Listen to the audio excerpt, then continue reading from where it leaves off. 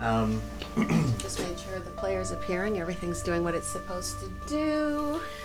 and Naomi Carling was saying she's got a blocked nose. Are you sounding Yes, okay? I do. Well, them's the breaks. I am a human. Surrounded by humans who have had blocked noses. Yes. All three of them in my house. This is our pre-session, folks. This is where we do the levels and test the microphone and have a chat about the topic that's running today. I'm bringing to the table two things. The music that is playing today is called Ancestors Rising, and it's got me wanting to talk about ancestors and what does that mean for us. So the inspiration for this music came about in the last few days. The presence of my grandmother, who died in 1987, has been so close, and feeling her presence. She comes in and out, not all the time. At times in the past, her presence I've smelt gardenias, which was her favourite perfume, and there were no gardenias, they were out of season, so that was just wafting through. I was going to ask you how you could feel her. It feels like a pressure. It feels like a presence, and floods me with beauty. Lovely. So A disarming beauty. Yeah, a disarming beauty. Completely disarmed you. Yes, it did.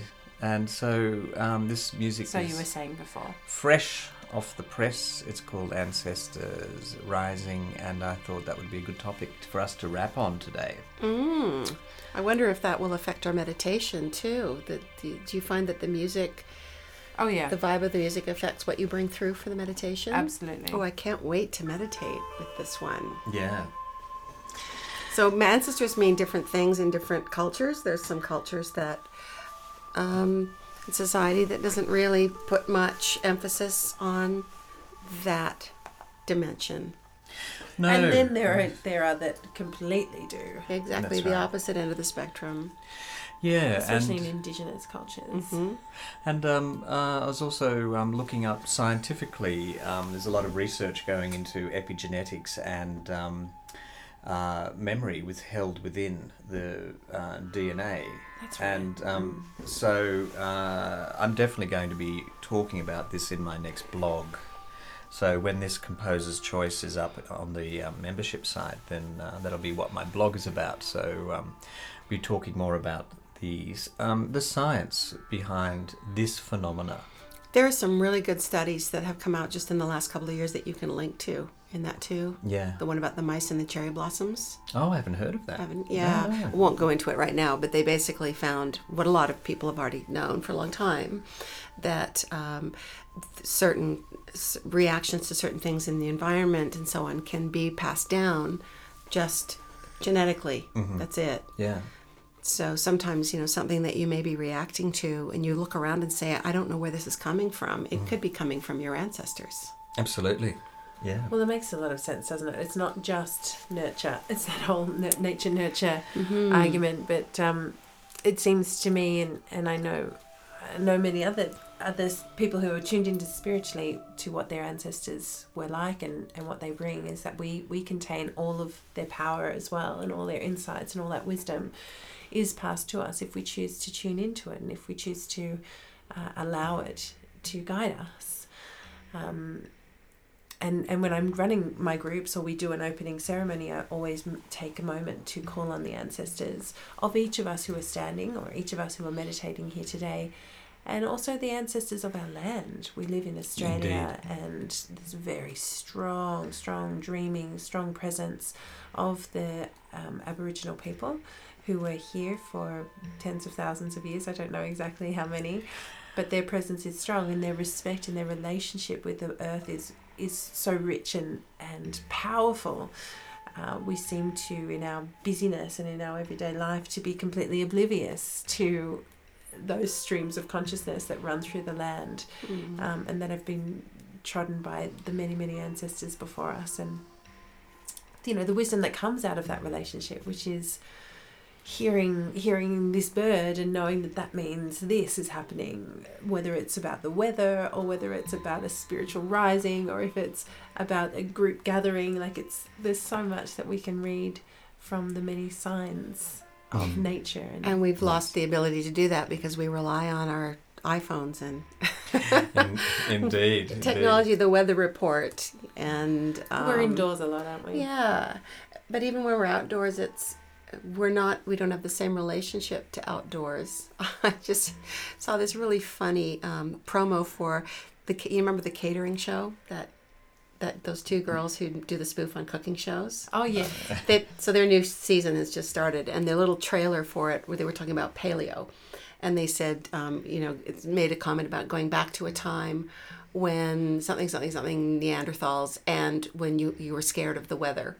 And I thought, yeah, we're not scared of the weather anymore. We see the weather still does things, but really for most of us, it's not that much of an issue whether it's going to be, for cold mothers, or I think raining. it is when you're washing and yeah, well, I'm always thinking about, is it going to rain today? will I get these kids' clothes clean? But it's different. Which bird tells you? Because it's probably more reliable than the weather report. Well, there's so many cultures that have ancestors as a primary concept within their cosmology and their personal lives. The Chinese is really his example, Indigenous Australians. And the land is imbued with Indigenous Australians with ancestors. And the Maori, for sure.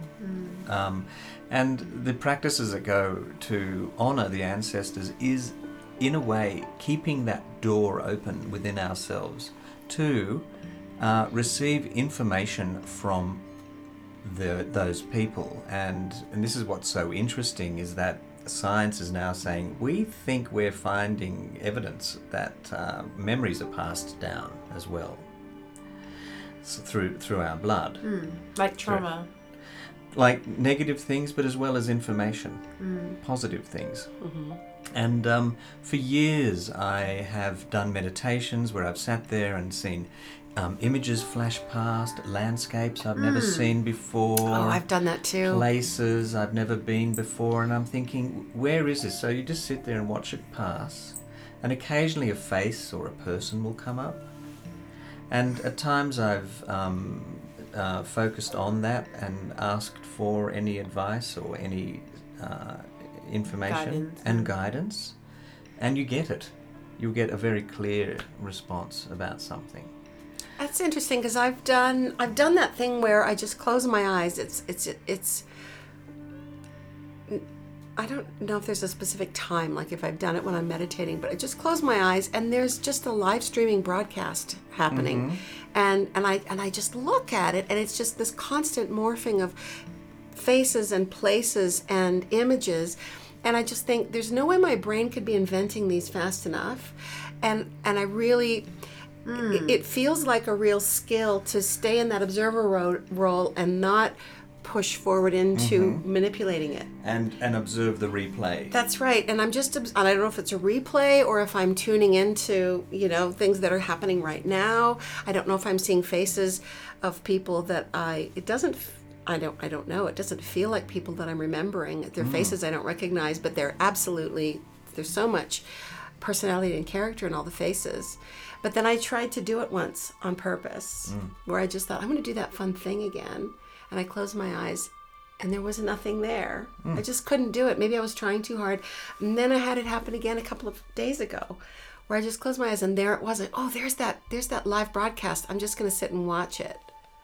So do you find with your tapping work that people go into what they would call a past life memory, or that they actually pulling information from somewhere that they've never experienced before? Oh, definitely. That's happened. Yeah. And, it happens whether people have sort of a framework, whether they are open to the idea of reincarnation. Sometimes people say that they're getting some weird image and they don't know where it comes from, and then it turns out that it's sort of another life and they don't really know what to do with it. But I just say, let's just go with it. Treat it as a metaphor. You're still going to have the clearing. But sometimes, I'll be working with someone who my understanding about from their sort of religious beliefs and so on is that reincarnation isn't part of that, so I don't. Yeah, don't go. And it's a client-led thing, so I don't say, do you think it's a past life? But another trainer, Jenny Johnson, does a thing called quantum EFT, where she specifically goes into past life. Right, mining the Akash and things like that. The other thing that comes to mind is that phenomena when you go to bed at night with a problem in your mind, and you wake up in the morning with the answer. Now, people say, or science says that neurological networks are made during that time, and it's all linked up. It sounds fine to me. I'm not a scientist, but it seems that I've seen images of neurons connecting. But you have to be asleep for that to happen. So, folks, you need to get meditation. And so, I'm just wondering whether you're actually the ancestors are coming in and going, well, this is what you do. This is what you do. Well, that's the thing. It doesn't have to be one or the other. Why can't it be both? It could be both. All I know is that it works, and yeah. So. I had a clairvoyant reading about 10 years ago, and she said there's a woman around you who's, I feel like it's a grandmother figure, but I think that it's actually not literally a grandmother, and that but I feel like she's related to you, and that she passed before you were born, and she's been watching over you your whole life. Mm-hmm. And that was kind of interesting because she said a lot of the other things in this reading that proved to be spot on. That even years later I'd go back and listen and go, oh my goodness, she even talked about EFT long before I knew what it was. Wow, okay. Yeah, and she didn't use those words, but it was, she says, I was trying to describe something, and it's hard to describe, and so that kind of retrospectively looked back and went, I feel like I want to connect more. And that's what I thought of when you said you wanted to do an ancestor connection. Talk about that. So, Naomi Carling, your grandmother. Yes, I had a journey recently, a deep inner journey, and it was healing the mother line, really. And for the purposes of awakening the mother in me, and my grandmother popped up. And I would just burst into tears and was just really feeling that love for her and wanting to tell her how much I love her. She's Samoan and she lives in New Zealand, so I don't get to see her as frequently as I'd like. And she's also got Alzheimer's, so she's not completely there. But we have had some very good and deep conversations in the past. And when I saw her, I guess, surrendered to a power that she holds simply because of the matriarch position that she's in, and the women that have been before her, the many generations that have come before her, and the wisdom that comes through her because of her knowing all of these people.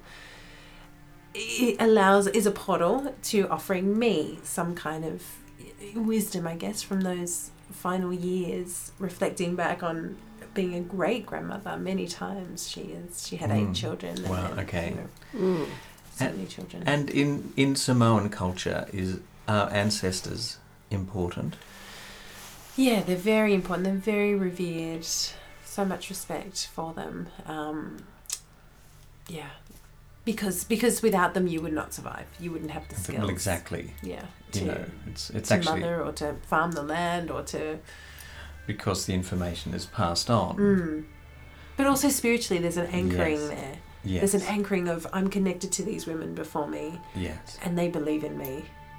And they've given me information. And they've worked hard their lives to pass on to the next generation. Yes. And so then you become the custodian of that knowledge about where you've come from, and also the wisdom of how to approach the challenges of this life.